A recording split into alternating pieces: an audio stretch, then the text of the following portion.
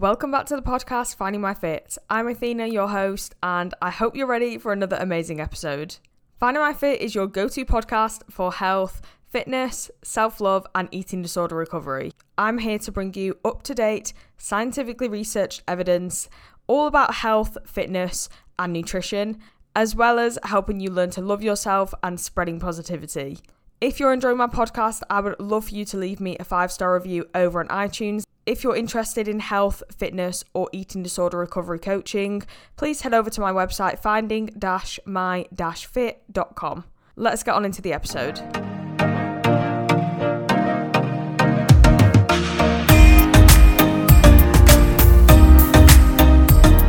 Today is going to be all about meal timing and meal frequency when it comes to health and disease. So it's quite known that exercise and a good diet can aid towards preventing things like obesity, diabetes, cardiovascular disease, cancer, Alzheimer's, a bunch of different things. And there are many claims about the differences between meal timings and meal frequency and which one is the best when it comes to preventing illness. But which one actually is the best? Although there are many obvious factors that influence a health state, there are many studies pointing to the fact that the time and the frequency of meals have significant impacts. I'm going to talk a little bit about intermittent fasting in this episode, but I am also going to do a completely separate episode on intermittent fasting. So keep your eyes out for that, or I guess keep your ears out for that. Evolutionarily, mammals ate very intermittently. Back in the day, when, we were hunting and gathering things and we were hunting our own food and animals before the Industrial Revolution, humans ate probably once a day, if not less. So the ability to survive for extended periods of time without food was key to survival. This is why our bodies have adapted to have stores of energy, which we store in the form of glycogen and fat. Ancient Romans thought that eating more than once a day was unhealthy, and they only ate at 4 p.m. each day. Nowadays, food is readily available, and that's alongside a very sedentary lifestyle, is partly the reason that the obesity pandemic is happening. Most jobs nowadays involve sitting in a chair, and most of us get public transport or the car everywhere we go. So there's very little reason for us to be running or moving or walking anywhere nowadays. You can literally call an Uber that comes right outside your door, and you can be dropped right outside wherever it is you want to go. So that requires about 4 steps in total, which is nothing.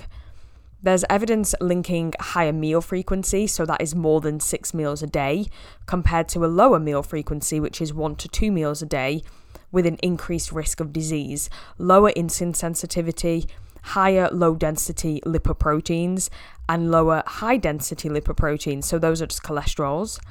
Also increased inflammation, changes in the gut microbiome, and circadian rhythm. And all of these do take into account the type and the amount of food, as well as the meal timings and the caloric content of the food. So we'll talk a little bit about the circadian rhythm. So the circadian rhythm has natural oscillations in hormones, behaviour, and metabolism over 24 hours. Our circadian rhythm has evolved to change according to the daylight and the nighttime. So the light and the dark.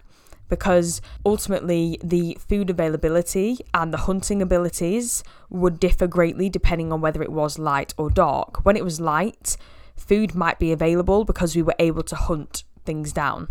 When it's dark, that's time to rest and digest. We aren't going out hunting when it's pitch black. So that is why we have evolved to go with this natural circadian rhythm. Gene studies show that more than 10% of our genes exhibit circadian oscillation, and their transcription changes, which in turn affects the neuroendocrine system, the signaling pathways, the metabolic pathways in our body. So ultimately what I'm saying there is our genes respond to the circadian rhythm, just like our hormones and the rest of our bodies do. And this is to ensure that the genes are maximally functioning and maximally expressed at the right times. So a really simplistic example would be the genes that may help us stay awake, or the genes that might help us run faster. Not that there is a particular gene for that, but as a very, very simplistic example, the genes that might help us run faster would be turned on during the daylight hours, because that is when we're likely to be running after an animal. The circadian rhythm is controlled by something called the suprachiasmatic nucleus, which is in the hypothalamus of the brain, and it responds to light that enters the retina and controls our sleep-wake cycle, our temperature, our energy and metabolism, hormone release, and that includes hunger hormones, which relates to what I'm talking about today. Whilst the central clock, so the suprachiasmatic nucleus, dictates our food intake, our energy expenditure, and our insulin sensitivity, there are peripheral or tissue clocks that also carry out additional kind of circadian control. There is a peripheral clock in the gut, and that regulates glucose absorption. There's peripheral clocks in adipose or fat tissue and in the liver that regulate insulin tissue sensitivity. And there's another peripheral clock, which is in the pancreas, which regulates insulin secretion.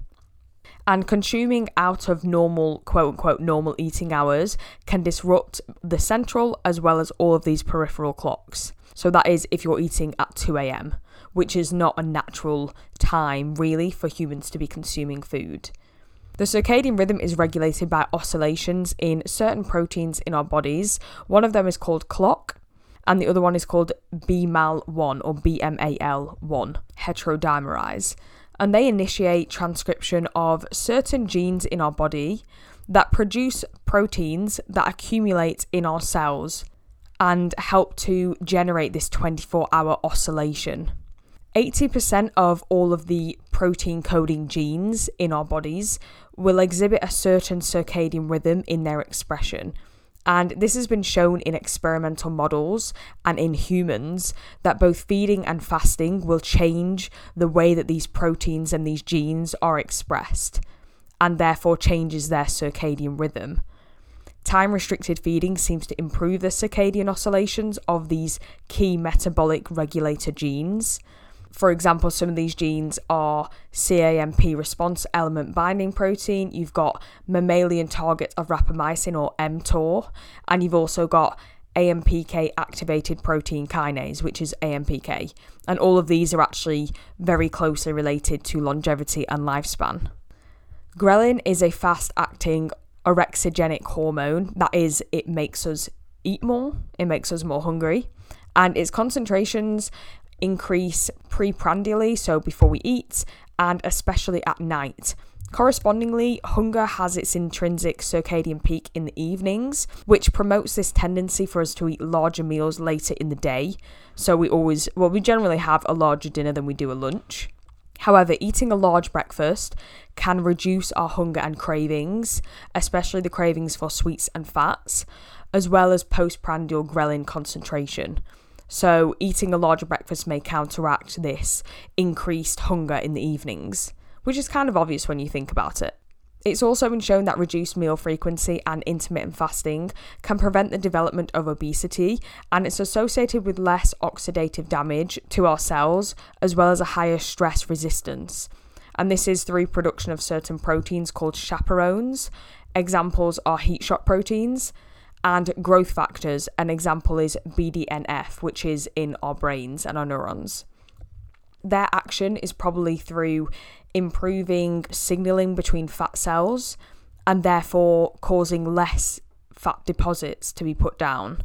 Having regular breakfast has also been shown to reduce our blood lipid or our blood cholesterol levels and improve the sensitivity that our cells have to insulin and their glucose tolerance. So this is kind of like a prevention mechanism for development of diabetes.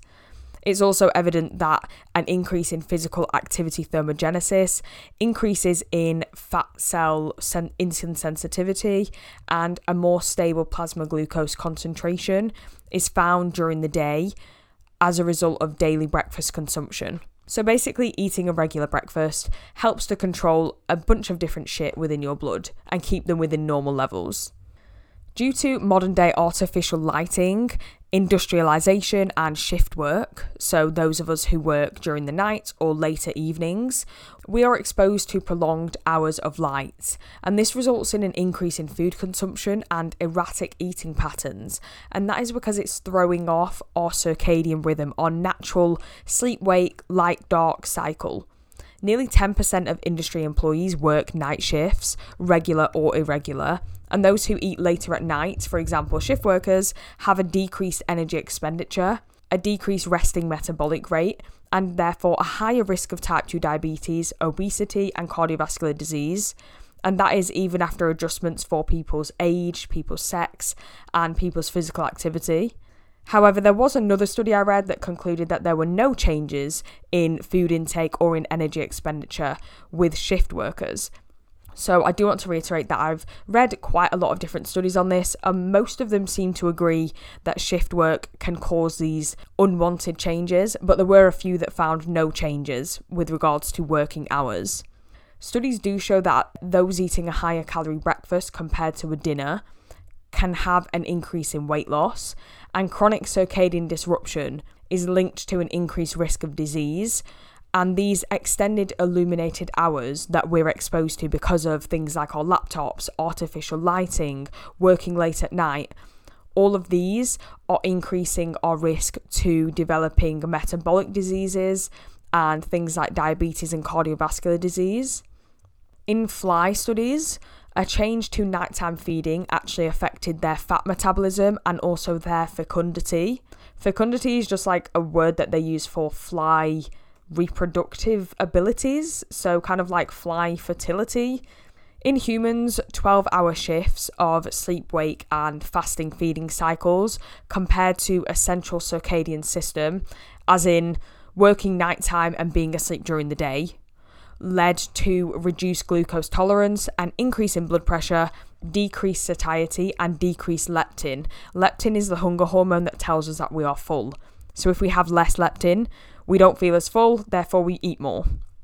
And in rodents, mutations in certain genes that control our circadian rhythm, our central clock, affected certain phosphorylation sites on certain genes, which made the mice consume more food and predisposed them to metabolic disorders.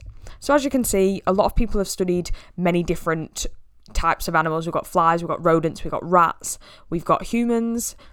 I just said rodents and rats. I think they're the same thing, aren't they? But anyway, we've studied a lot of different things, a lot of different people, and a lot of them seem to conclude these results. So I'm going to super quickly go over intermittent fasting because, like I said, I'm going to do a whole episode on this, so we're not going to go too much into detail. But intermittent fasting, I'm going to call it IF for short. IF causes decreased levels of insulin and decreased leptin, which can lead to an increase in insulin and leptin sensitivity, reduced body fat overall, increased ketone levels, decreased resting heart rate and blood pressure, reduced inflammation, increased resistance to stress in the brain and the heart tissues, and even a decreased risk of diabetes development. IF can delay the onset and slow the progression of neuronal dysfunction and neurodegenerative disorders, and that was found in animal models. By neurodisorders, I mean Alzheimer's, Parkinson's, Huntington's disease. Animal lifespans were extended by dietary energy restriction, and they may even reverse disease processes. And studies show that intermittent fasting can protect neurons against oxidative, metabolic, and proteotoxic stress. Again, this was found in animal studies. In particular, all of these types of stress are found in Alzheimer's and Parkinson's patients. And additionally, IF can also protect the heart against ischemic damage, again found in animal models of myocardial infarction, so basically animals who had heart attacks. So that is all I'm going to say on IF because, like I said, don't want to repeat myself in the IF episode. So timings and frequency of meals. Studies show that there is a circadian rhythm in certain changes to our proteins within our bodies, in particular protein oxidation. So the urea concentration was found to be highest between 8 a.m. and 11 a.m. and lowest between 11 p.m. and 2 a.m. in human studies. And carbohydrate oxidation was highest in the morning, and fat oxidation, so fat breakdown, was highest in the evenings. Even after adjustments for total energy intake, eating most of your daily energy at certain times is associated with certain increases in risk of weight gain and obesity.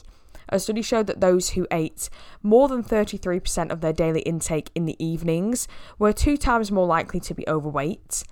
and those who ate before 3 p.m. were more successful with weight loss. And this might be because satiation, so that feeling of being full, continues through to dinner if you eat at lunchtime. But if you eat and get really full at an evening meal, that satiation, that hunger, that full feeling probably won't carry on to the next day. So even though you've eaten the same amount, you're still going to feel probably pretty hungry when you wake up in the morning, if that makes sense. Studies show that fasting 10 to 12 hours reduces the prevalence of abdominal obesity in both males and females, and can reduce levels of triglycerides, so kind of fats and cholesterols, in men compared to a 16-hour fast. A Korean study showed that there was a inverse association with metabolic syndrome and morning eating. So basically those who ate in the mornings were less likely to develop metabolic syndrome or diabetes. Those who ate a regular breakfast had a slower weight gain and reduced blood cholesterols and reduced blood pressure. And nighttime eaters were found to have an increased risk of developing obesity and metabolic syndrome. So the times and the frequencies that we eat can also affect a process called autophagy, which is basically cell death, and this is necessary for our bodies to clear out old cells that we don't want. It's very closely linked to longevity and lifespan and overall health. Energy levels throughout the day affect autophagy. I mentioned before something called mammalian target of rapamycin, mTOR. This is just a protein that negatively regulates or inhibits autophagy. Fasting will inhibit mTOR and therefore stimulate autophagy. So when we fast, it's telling our bodies to get rid of these old cells that we don't need anymore, and they get recycled when there is very little energy available, allowing our body to make new cells, even in the absence of food. It's mainly animal models that are showing that energy restriction or lower meal frequency can increase autophagy and therefore reduce, all these dead cells, all these toxins from building up in our bodies. And a buildup of these toxins is closely linked to a lot of diseases. Example, Alzheimer's, Parkinson's. I'm going to keep going back to these. They are very closely linked to a buildup of toxic proteins within the brain. So if fasting can help to remove these toxins, fasting therefore may help to prevent or slow the progression of these diseases. Timings of meals in relation to the circadian rhythm can also affect autophagy. Studies have shown changes in blood lipids when people eat larger, less frequent meals, and the changes are not good ones. So if we eat massive amounts of food but very little, it can throw off our blood lipid levels. And often infrequent meal pattern is associated with an irregular approach to eating, and this can cause weight gain. So if you're very erratic with your food, one day you're eating fucking loads of little snacks and eating very frequently, and then next you're eating barely anything, but you have one massive meal, it's going to throw the body into a bit of a kind of frantic state. It's thinking, what is this eating pattern? Tomorrow, am I going to get lots of snacks, or am I going to have one big meal again? It doesn't really know, and it kind of confuses the body a little bit, which can change our hunger hormones. It can change our circadian rhythm, our metabolic rate, and ultimately it just leads to all of this metabolic disturbance that can possibly increase our risk of developing metabolic syndrome, diabetes, and cardiovascular disease. The gut microbiome, which again, I'm going to do an episode all about that because it's very interesting, but the gut microbiome also shows oscillations when it comes to circadian rhythm. And if the gut microbiome is depleted, alongside a disruption to our central circadian clock, this can lead to reduced energy expenditure. Circadian disruption, due to things like transmeridian travelling, jet lag, or even late night eating or shift work, can negatively impact the abundance of certain bacterial species within our gut, within our microbiome, as well as in our salivary microbiome. Changes in certain bacterial species within our guts can predispose us to increased risk of weight gain and other disorders. Our gut microbiome has been linked to a lot of different diseases, even things like Alzheimer's and diabetes. So if we are changing our meal frequency and therefore changing our gut microbiota, it may affect our risk of developing all of these disorders. Studies in mice show that a bacterial species called Firmicutes increase immediately after a meal. And there is also more beneficial bacteria called Bacteroidetes and Proteobacteria that are only able to bloom and grow during periods of fasting. There is a 20% increase in Firmicutes and a decrease in bacteroids when we have an increase in energy usage in our body. So this can lead to us basically gaining weight. Basically, if we are eating more frequently, we're therefore going to increase our Firmicute bacteria within our gut, and this can lead to us using more energy of the food that we take in, which therefore means that we're technically eating more calories each day, or we're absorbing more calories each day, which can lead to weight gain. The microbiota and food timings are closely related. Intestinal cells have or follow the circadian rhythm, and this influences our daily glucocorticoid production, which is controlled by the hypothalamic pituitary adrenal axis. So basically our hypothalamus, our pituitary glands, and our adrenal glands. And this rhythm is influenced by our gut microbiota. And the hypothalamic pituitary adrenal axis controls many of our hormones, therefore can lead to massive changes in our mood, in our hunger, in metabolism, in everything. So alternate day fasting stimulates production of many different neuroprotective proteins, including enzymes that remove oxidative species that damage our cells, including heat shock proteins like I mentioned before, and even things called trophic factors that can promote the survival and the formation of new neurons and can strengthen the connections within our brains. Data shows that alternate day fasting basically causes like a mild stress response in our cells because they have a lack of food. They kind of go into this response thinking, oh no, something's wrong because we don't have any energy. And this very small stress response is actually beneficial for us.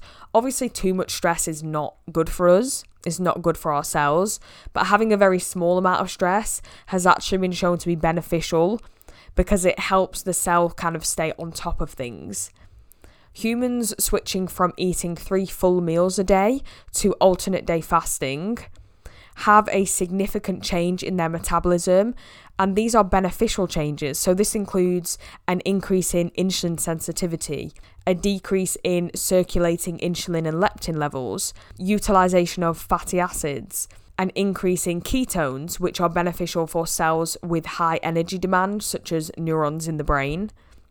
And in mice, all of these benefits that I just mentioned were shown even when the mice did not lose weight. So these beneficial changes, I'm talking about these independent of any weight changes. Because of course, alternate day fasting may help you lose weight as well, but I'm talking more about the internal benefits that we're getting as opposed to the fat loss. Alternate day fasting in humans can also prevent age-related decline in our mitochondria within our muscle cells, and can also induce even new mitochondria to be made. Mitochondria ultimately are found within our cells, and they are the energy producing parts of our cells. Alternate day fasting can also increase BDNF, which is a kind of miracle grow for our neurons. It protects them, it helps our brains make more connections and produce more and enhances our neuronal activity. And finally, I just want to touch on inflammation. So all major diseases, literally so fucking many diseases, including diabetes, neuronal disorders, arthritis, cardiovascular disease, and even cancers, asthma, acne, IBS, all of these are associated with chronic inflammation due to an increase in production of things called pro-inflammatory cytokines. Obese women who change their diet from many small meals a day to alternate day fasting had a significant reduction in their circulating levels of pro-inflammatory cytokines. So they basically had a reduced inflammation when they switched from regular everyday meals to alternate day fasting. Asthma patients, when they had 2 months of alternate day fasting, they also had reduced pro-inflammatory cytokines and reduced oxidative stress within their bodies. And this improved their asthma symptoms and even helped airway resistance. There are multiple studies to show that fasting can lessen symptoms in patients with rheumatoid arthritis, which is ultimately caused by inflammation. And there's data from animal studies to show that the pathogenesis or the kind of symptoms of autoimmune disorders may also be counteracted by alternate day fasting. And these disorders include multiple sclerosis, IBS, lupus, and type 1 diabetes. And finally, in mouse models of stroke, alternate day fasting suppressed these pro-inflammatory cytokines in the cerebral cortex and striatum of the brains, and that was associated with an improved kind of cognitive functional outcome after the stroke, basically. So it helped post-stroke to kind of get the brain functioning. Okay, so that was a very full-on episode. A lot of information in this episode, but I hope it was interesting. If you'd enjoyed this, please go and leave me a review on iTunes. Ideally 5 stars, but I'll take anything 4 stars or above, okay? So if you fancy leaving me 4 or 5 stars, I'd really appreciate that. If you're interested in online coaching, hit me up over on Instagram. My username is Athena Crilly, or there is a podcast Instagram, which is Finding My Fit Podcast. Thank you so much for listening. Hopefully you learned something new, and I'll see you guys in the next one.